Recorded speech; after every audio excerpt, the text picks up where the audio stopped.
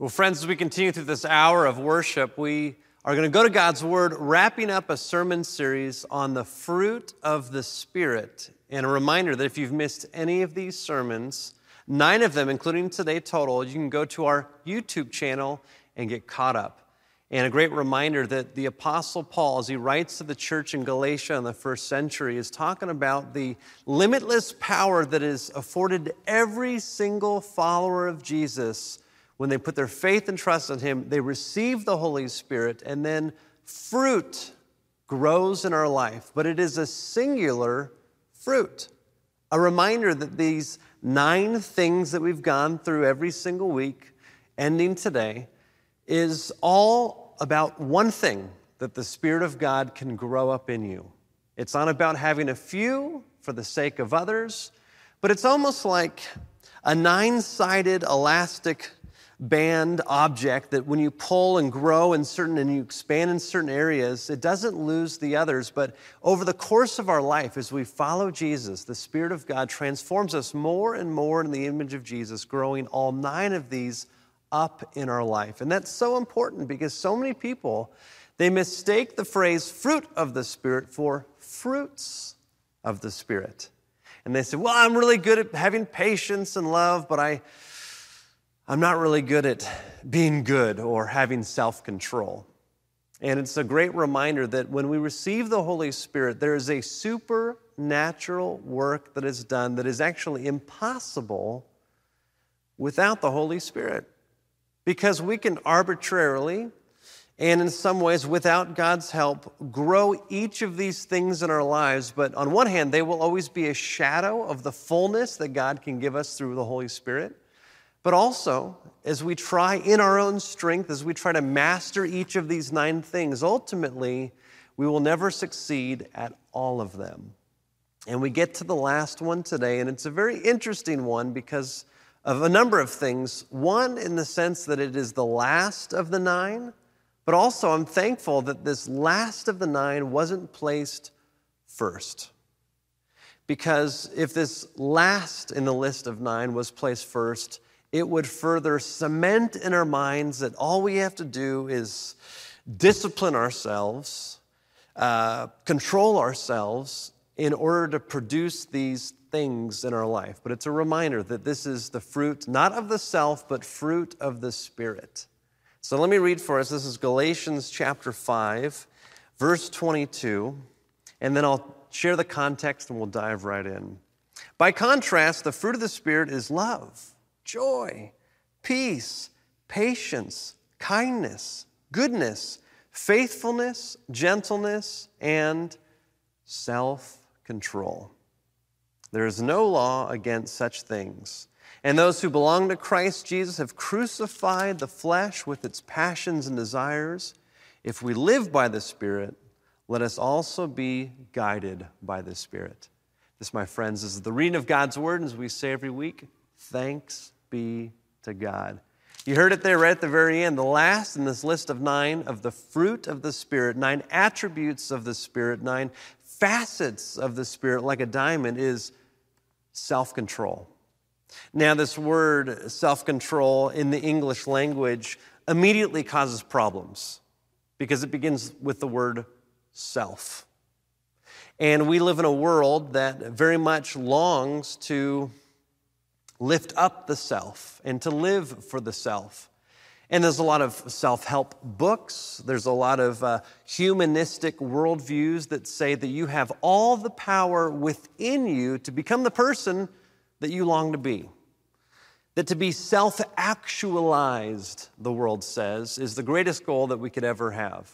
And so sometimes through a modern Western secular worldview, if we read this text without understanding the ancient world and the biblical framework, we can misunderstand what Paul is trying to communicate for every single follower of Jesus. And we can begin to think that this fruit of the Spirit that only comes from a relationship with Jesus that grows in our life organically is actually something that we have to work for and do and master ourselves. Now, it's interesting in the Greek language, again, the language of the New Testament, it is a number of words put together. The Greek word for self-control, which, by the way, the King James Version uses the word temperance. The Greek word for self-control is this. It's egkrateia. The root word right in the middle there is krat, and it means power, dominion, lordship. In the beginning, egg comes from ego, self. And so this word actually means power over oneself, dominion over oneself, lordship over oneself, which is very different than the self having lordship and power over you. So subtle, but it is this one word that actually echoes back to the problem that the early church was having in the first century in Galatia. Now let's take a step back for a moment. I haven't included this in any of the 8 so far, now today being our 9th one, but the context for what Paul is writing to the church in Galatia in this little section here, he's talking about Christian freedom. Freedom in Christ. The problem is that they were using their freedom in Christ to serve themselves rather than to serve others. In Galatians chapter 5, keep those Bibles back open, it says this in Galatians 5:13, you are called to freedom. Brothers and sisters, only do not use your freedom as an opportunity for self-indulgence. That is the complete opposite of self-control. Self-indulgence is yourself having lordship and control over you. You are led by your desires. You are led by your wants. You are led by your needs. And the complete opposite is you leading your wants, you leading your needs, which we'll get to the how in a moment. But he says, do not use your freedom as an opportunity for self-indulgence, and rather through love become slaves, servants to one another. For the whole law is summed up in a single commandment, you shall love your neighbor as yourself. If, however, you bite and devour one another, take care that you are not consumed by one another. So he is applying a spiritual truth to a practical problem in the early church. They now have freedom in Christ. However, some of them in this community, a lot like us in the modern world, we use our freedom for ourselves and not for the sake of others. We complain about lack of freedom when we can't do whatever we want to do in society, regardless of how much it impacts somebody else. And the problem that they had in the first century is the same problem I see in our cities, in our nation, in our world today, that people long for freedom, but we forget a biblical vision for Christ-centered, Spirit-led, God-glorifying freedom that Paul is trying to reorient them back to. And in their freedom, they are biting and devouring and actually getting consumed by one another. And that's when he then goes into greater detail, and he begins to list all the things that they are doing that come out of self-indulgence. All the things, as he says, that are works of the flesh, that are flowing out of their life and into their community because they don't have lordship over themselves, but their self has lordship over them. Here's the list. Verse 16, live by the Spirit, I say, and do not gratify the desires of the flesh. For what the flesh desires is opposed to the Spirit, and what the Spirit desires is opposed to the flesh. For these are opposed to each other to prevent you from doing what you want. He's speaking to Christians here, and the want that they want is a God-given want. In their flesh, their desires, their needs, that in many ways, which we'll get to in the Greco-Roman world, were lifted up among a certain segment as something worth pursuing. He says those things actually get in the way of what you want. But if you were led by the Spirit, you are not subject to the law. Now, the works of the flesh are obvious. This is what they were doing. As their wants and needs were guiding them and leading them and having lordship and dominion over their life and their community and their relationships. There was fornication, impurity, licentiousness, idolatry, sorcery, enmity, strife, jealousy, anger, quarrels, dissensions, factions, envy, drunkenness, carousing, and things like these. I am warning you, Paul says. As I warned you before, those who do such things will not inherit the kingdom of God. Of course, Paul says that we are saved through faith alone. And yet out of the overflow of that faith is a life lived in response to God's love for us, where we love God and we love our neighbor as ourselves. And they had forgotten that in the early church. And sometimes in the modern world, we can forget that as well. We can think that God is just for us, and we can begin to forget that our lives in response are meant to be for God and for the flourishing of others. And as this list is read about fruit of the Spirit, Paul is saying, in contrast to what you are doing, in contrast, I'll read it again, the fruit of the Spirit is love, joy, peace, patience, kindness, goodness, faithfulness, gentleness, and self-control. Now, what's interesting is that first list used the plural word. I just want to keep reiterating this week after week. It is the works of the flesh. And so within that community, all of those things were happening. However, each person wasn't doing each and all of those things. For some people, they were causing division. For others, they had envy. For others, there was drunkenness. There is a truth that every single person has different desires and different needs compared to somebody else. And we live in a world where we can look out and say, I can't believe that they struggle with that. And yet, fail to look at the ways in which we struggle. And the Apostle Paul is saying, over the course of this community, focusing on themselves, all of these works are rising up and destroying their community, and actually causing a lesser vision, a lesser experience of them as a community, but also them as human beings. They were being reduced as people. And he says, however, by contrast, there is something called the fruit of the Spirit. Different than the works of the flesh, which some people did some things. This is for every single follower of Jesus to experience all 9 of these growing up in your life. Remember, Jesus says in John 15, I am the vine, you are the branches. If you abide in me and I in you, unless that happens, apart from me, you can do nothing. This image, this metaphor that Jesus uses about himself gives a picture of the organic connectedness that we have with Jesus in the same way a branch is connected to a vine. There is a sense that the life source of the branch isn't self-sustaining. If you cut it off and you leave it off to the side, it will quickly wither up and die. In the same way, Jesus is saying that if you live apart from me, your life is withering up and dying. And the worst thing about it is that you have no knowledge that that's even happening.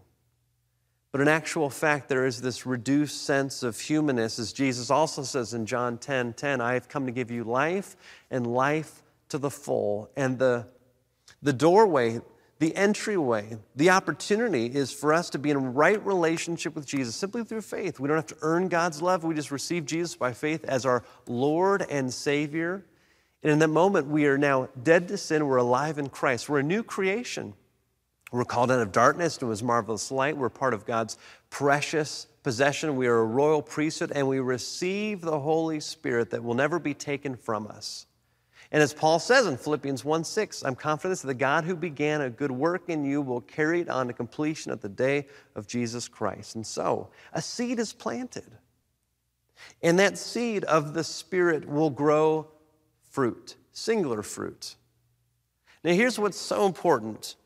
When I read this list, these 9 different attributes of the fruit of the Spirit, it is a great litmus test to see when these things are evident in our life. Is this Spirit-led or is this self-manufactured? Because I know a lot of people who exhibit a lot of self-control, but they seem to have no joy.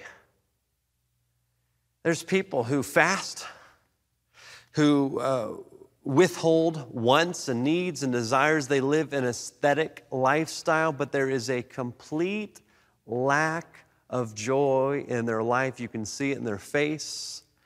Things pop up in their language where they can complain or even come across that they are, doing so much because they are withholding these wants and these desires. Actually, that has nothing to do with God's vision for our life. That has everything to do with a first century Greek philosophy called Stoicism.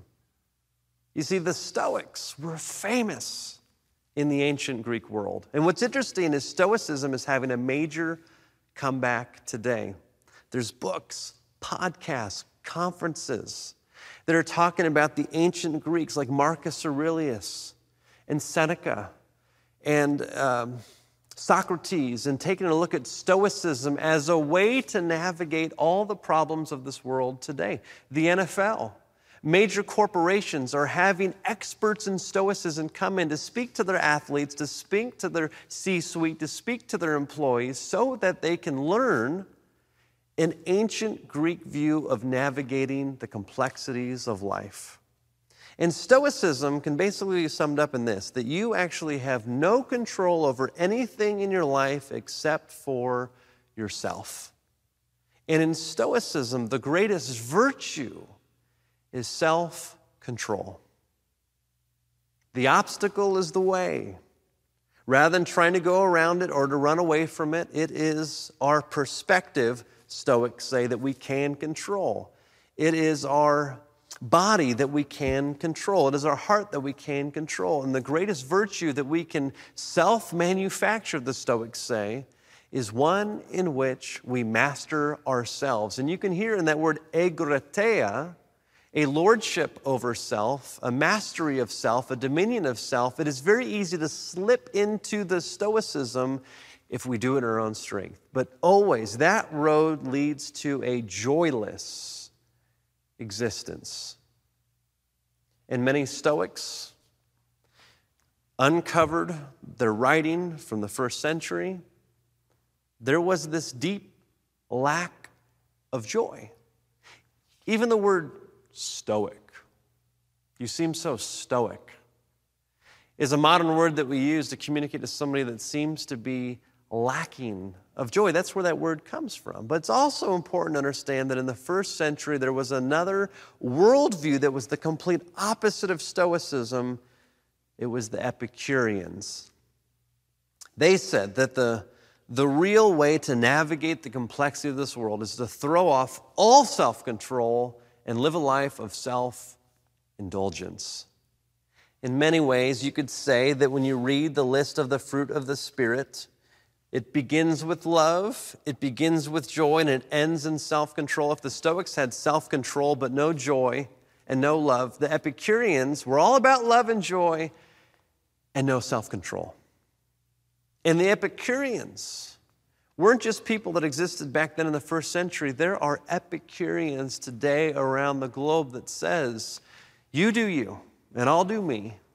And whatever you want to do is good for you. And who am I to judge you? Who am I to say that you can't do that? And we live in a world that there is this sense that the greatest way to freedom is by just self-indulging. And our society has basically placed two different categories. There's unhealthy self-indulgence, but there is healthy self-indulgence according to every society, and especially our modern Western society today. And what I'm observing is that the category for healthy self-indulgence is getting larger and larger and larger and larger, and is beginning to overtake that which former generations used to say was unhealthy self-indulgence. And that was true in the first century as well. Anything goes was how the world worked back then, if you were an Epicurean. And yet that pathway leads to a sense of shallowness, a sense of hollowness, a sense of getting to the mountaintop and then realizing the thing that you thought you were going to have internally hasn't been produced.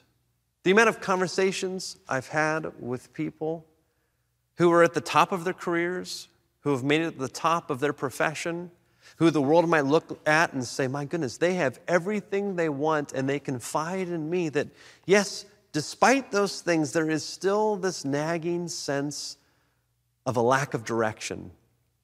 a lack of significance, a lack of security, a lack of peace. But now it has been amplified and multiplied because now that they have gotten the thing that they thought was going to give them peace, the thing that they thought was going to give them security, and they now have it, but it hasn't.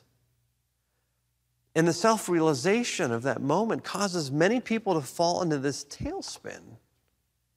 And so whether a Stoic or an Epicurean, it is a great reminder that when we try to do things in our own strength, whether having self-control or just being a loving, joyful person, regardless of self-control, it ultimately leads to a counterfeit version of what we were created for. Sure, we get a sense and a form of what life could look like, but it is so far from the fullness. Like Jesus says, I have come to give you life and life to the full. So what might it look like if we allow the Spirit of God to grow self-control in our life? Again, this begins with a relationship with Jesus. This begins with us with empty hands of faith saying, there is nothing in my own strength that I can ever do to find love and joy and peace and patience and self-control. There's nothing that I can do in my own strength, and I am desperately in need of the only one who can do that in and through me, and that's Jesus. And when you come to Jesus with empty hands of faith, you can actually receive all that Jesus has for you. And when I look at the life of Jesus, it was the most beautiful, most loving, most patient, most self-controlled life history has ever seen. And the remarkable thing is that when you put your faith and trust in Jesus, Christ dwells in you through the Holy Spirit, and the Holy Spirit wants to transform you more and more into the image of Jesus. So this isn't us imitating Jesus. This is us allowing more of Jesus to rise up and to lead and guide us in our life. So two things that I see. Two outcomes, perhaps, of what happens when you pray for, when you ask the Holy Spirit to grow in you a Spirit-led, not a self-manufactured, a Spirit-led sense of self-control. The first is this: you have a greater vision for what is worth pursuing. A greater vision, not a lesser vision. You see, some people on the outside looking into Christianity mistake Christians as being ones who have a narrower life, a less satisfaction sort of life, a less fulfilled sort of life.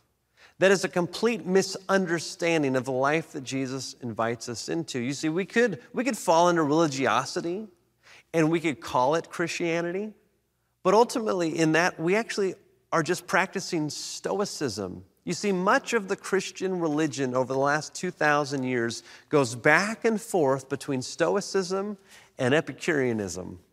And both of those things are a reduced vision of God's hope for us as people and as a community.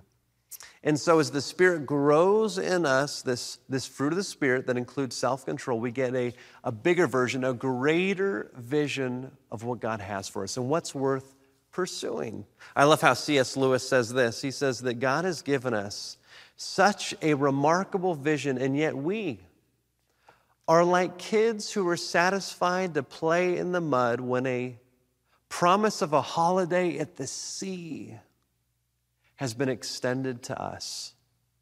The problem with us isn't that we want too much, it's actually that we want too little. God's vision for us is so great, is so grand for us to live in freedom for the sake of God's glory, to love God with all of our heart, mind, soul, and strength, and to love our neighbor as ourselves for the sake of the flourishing of all people. That vision is so great, so grand. And it's almost like an athlete that has a vision for something greater that causes them to be willing to put in the self-controlled, self-disciplined work. In fact, Paul actually uses this metaphor. He actually says in 1 Corinthians chapter 9, he says this in verse 24. Do you not know that in a race the runners all compete, but only one receives the prize? Run in such a way that you may win it. Athletes exercise self-control in all things, but they do it to receive a perishable wreath, a trophy. But we, as followers of Christ, we receive an imperishable one, So I don't run aimlessly, nor do I box as though beating the air, but I punish my body and enslave it so that after proclaiming to others, I myself should not be disqualified. Paul had a vision that was so enlarged because of the Spirit of God dwelling in him that he likened it to running a race. And he even says elsewhere in his writings, I have fought the good fight, I have run the race. The writer of Hebrews says that we should lay aside every weight and thing that ensnares us and run with perseverance towards Christ. You see, the more that we know Jesus, the more that we find a freedom within ourselves. And it is this remarkable truth that I've experienced in the physical world that is a reminder of this spiritual truth. Now, some of you know that I've run a number of races. I've competed in some. I've done some, self-identified goals. One of the biggest ones that I ever did, some of you might be aware of this, myself and 6 others, 7 of us total, we did a double crossing of the Grand Canyon. We started on the south rim, descended down at 3 a.m., made our way across and up the north rim, turned around and came back across and back up. It took 17 hours to go 48 miles over 10,000 feet of total elevation gain and loss. You might think we're crazy, and yes, we were, but we had to keep in our mind's eye the vision of making it home alive, of crossing twice the Grand Canyon when we did all of our training for the many months leading up to it.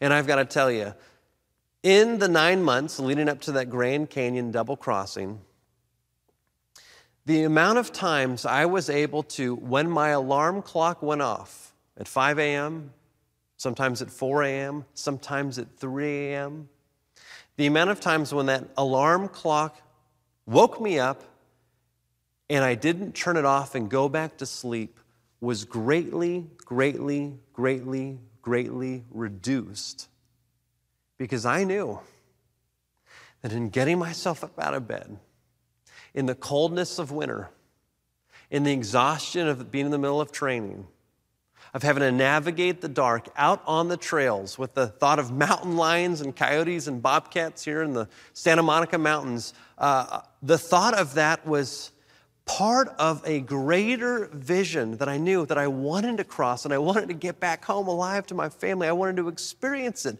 But at the same time, I've also been in seasons where I didn't have that vision. I didn't have a race coming up. And trying to maintain, staying healthy, trying not to lose all of the training and kind of start back at zero. In those seasons of not having a bigger goal, the amount of times that the alarm clock would go off, not at 3 a.m., didn't need to, not at 4 a.m., didn't need to, not at 5 a.m., didn't need to, it would go off at 6 a.m., much later than all the other times where I would be training for the Grand Canyon. It'd go off at 6 a.m., and the amount of times that I just hit the snooze and went back to sleep was greatly, greatly, greatly increased. Because my picture was just that run, that 3, 5, 10-mile run. And I didn't have a greater vision of a race, of an experience coming up. And I found that the only way that I can actually have a consistency, the only way I can have a self-discipline, the only way I can have mastery over my body is to have set not just goals, but a very specific, tangible thing that I am aiming at. And so now, just for me personally, I commit to once or twice a year signing up for something big enough that then motivates me to practice, to train. Some of you have told me, not in the athletic realm, but you have this in your business, in your career, in your profession. Some of you have students where you have a very, very clear goal in mind, to make partner, to get the part, to be able to have your first script green-lighted, for you to graduate, with honors, whatever it might be. You have very clearly a vision in mind that causes you to get up early to study, to stay up late to practice your lines, to sign up for another class, to be able to hone your skills, to put in the extra effort. You've told me, just in everyday life, in a tangible, This is not necessarily a Christ-centered thing, but just the way the world works. When we have a greater vision, we are much more likely to have self-control, to have self-discipline, to not say yes to other things that cause us to say no to that bigger thing. And you've experienced that, I believe, in some way in your life. Now apply that principle to a greater spiritual truth that says, when you aim for Jesus and the life that Jesus longs for you to have, and it's revealed in Scripture, it is a Spirit-given vision that we can't understand without the Spirit of God dwelling in us. When we catch that vision, it motivates us to stop saying yes to these lesser things because we want the greater thing. You see, that's where it is evident that it is the fruit of the Spirit, because it's actually a greater vision that gives us more joy the closer and closer and the more and more we get to experience it. But again, if it's self-manufactured, I've just got to be self-controlled, I've just got to say no to this and yes to this, then we fall into religiosity, and then we fall into stoicism. And that is so far removed from the heart of God for our lives. And it eliminates the reason why Jesus came, to give us life and life to the full, to die for us. But it's not just a greater vision of wanting more, of longing for more, of pursuing more. It's also when the Spirit of God grows this fruit in our life that includes self-control, we actually have very, very, very clear limits that cause us to thrive. So it's a bit of an expanding out and getting a greater vision, but it's also a hemming in that ironically causes us to flourish. You see, we live in a world, in the modern world especially, where we are told that a life without boundaries, a life without limits is the best way to have a life of freedom. But tell that to a bird, tell that to a fish, tell that to an acorn. What do I mean by that? A bird has very, very clear constraints, very, very clear boundaries in which it can experience a freedom that no human has ever experienced. The constraints are the air. But the moment you remove those boundaries and you dunk that bird out of the boundaries of air into the ocean, into a pit of mud, into concrete, it loses instantly its freedom, its ability to soar, its ability to fly. Ironically, for the bird, it is the constraints of the air that cause it to fly free. A fish in the same way. In the constraints of water, it can move. It can soar underwater. But the moment that you move it out of those constraints and you put it on dry land, you throw it up in the air, just like the bird's free, constrained space, it immediately loses its ability to swim free. What about an acorn? Remarkably, an acorn, let's think about the acorn of an oak tree. Within itself, it has the potential for not just one other oak tree, it has the potential for millions and millions and millions and millions and millions of oak trees that could span the globe. And yet that acorn needs to be constrained, buried into the soil in order for it to not only free, but to bear more and more acorns, more and more fruit for an exponential impact. The moment you remove those boundaries, the moment you remove those constraints and you take it out and you leave it there on your kitchen table, the moment you just drop it into a jar of Jell-O, it loses its ability to grow, to stretch free, to multiply itself perhaps to the ends of the earth. Humans are made the same way. And if in the natural world we can rationally see that actually in constraints there is freedom, God has designed human beings to have constraints so that we could experience the greatest freedom the world has ever seen. And really the constraints are simple. It's not a long list of do's and don'ts. It's all about keeping the things we do in two categories: loving God and loving others. Those are the constraints. In fact, this is the answer that Jesus gives people when they say, what are the most important commands? What are the constraints? What's the law? What are we supposed to do? Again, Jesus didn't come to abolish the law. He came to fulfill it. And he simply says this, to love the Lord your God with all your heart, mind, soul, and strength. And second, to love your neighbor as yourself. All the law and the prophets hang on these two things. Those are constraints.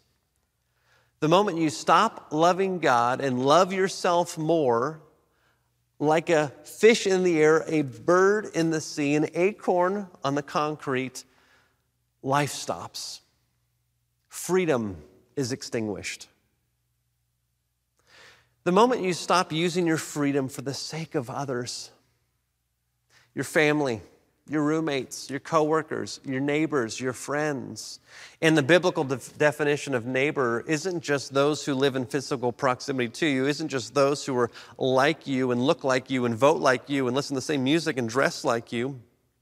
These are the people who are as far removed from you on the planet as possible in terms of their worldview, in terms of their values, in terms of how they vote, of how they talk, of where they live. This is a vision, a constraint that leads to so much freedom. That's what God longs for you in your life, that this fruit would bear up, and it wouldn't just be fruit that ends with you, but it would be fruit that causes more fruit to grow. Like an acorn that has within itself the potential of millions of oak trees, you have within yourself the potential for millions of followers of Christ. Have you ever thought about that?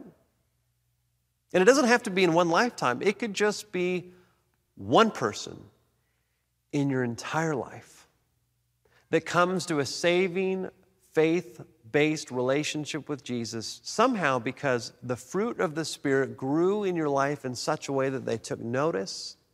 They realized that it wasn't about you self-manufacturing these things. They saw a freedom in you, a love in you, a joy in you, a patience in you, a goodness in you, a kindness in you, all these things, including self-control that doesn't make sense from a rational point of view, but they see these things and all of a sudden they say, I want that. I want Jesus in my life. And in that moment, a seed is planted. It's not your work, it's the work of Jesus. And the fruit of the Spirit begins to grow in their life. What an opportunity, friends, we have, not just for our own sake, but for the sake of the world around us. So let's continue to come back to Jesus with empty hands of faith, saying, Jesus, grow in me through the power of your Holy Spirit, a fruit that will last, that loves you, that loves others. Give me a vision for that. Give me a freedom in the constraints of that. Let's pray. Jesus, I thank you that you are so good to us, and that as we move through this world, that we wouldn't settle for stoicism, we wouldn't settle for Epicureanism, but through the power of your Spirit, you would give us a grander vision of what it means to soar, to move through this life in humility and confidence, of joy and self-control, of love and of patience. Would you grow these things in our life? And may it not be self-manufactured, but be Holy Spirit-led. In your name, Jesus, we pray. We say together, amen.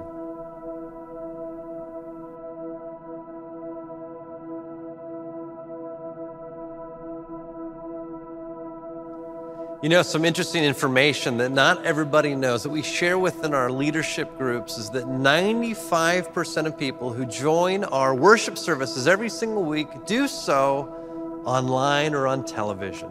A remarkable thing that you are a part of. Our ministry that God has given us over the course of 60 years has had to adapt and change in a variety of ways. And we're in this season right now where we serve people not only on our physical campus, but equip them and gather with them in worship no matter where they live. Some of you, that's here in Los Angeles. Some of you, that's somewhere else in our nation. Some of you are one of the residents across 191 countries that are now part of the Bel Air Church worshiping experience. And I want to invite you to consider yourself part of this church family. We'd love for you to consider membership. We'd love for you to consider getting invested in more ways. And also, I'd like to invite you to give your time, your talent, and your treasure as part of the church family. No matter who you are, no matter where you've been, it's an opportunity to partner with God, with what God is doing in this city and around the globe. So would you go to bellaire.org/give. You can give towards our general fund to extend more and more ministry into the city and around the globe, but also you can choose a drop-down menu that enables you to pay and support us specifically in our KCOP broadcast television ministry.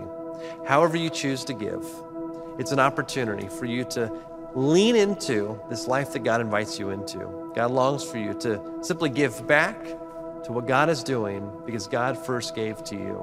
So as you give, be blessed. Do so with generous hearts and do so with gratitude and joy that God is going to multiply your gift exponentially for God's kingdom purposes. Again, thank you, and may God bless you on this day.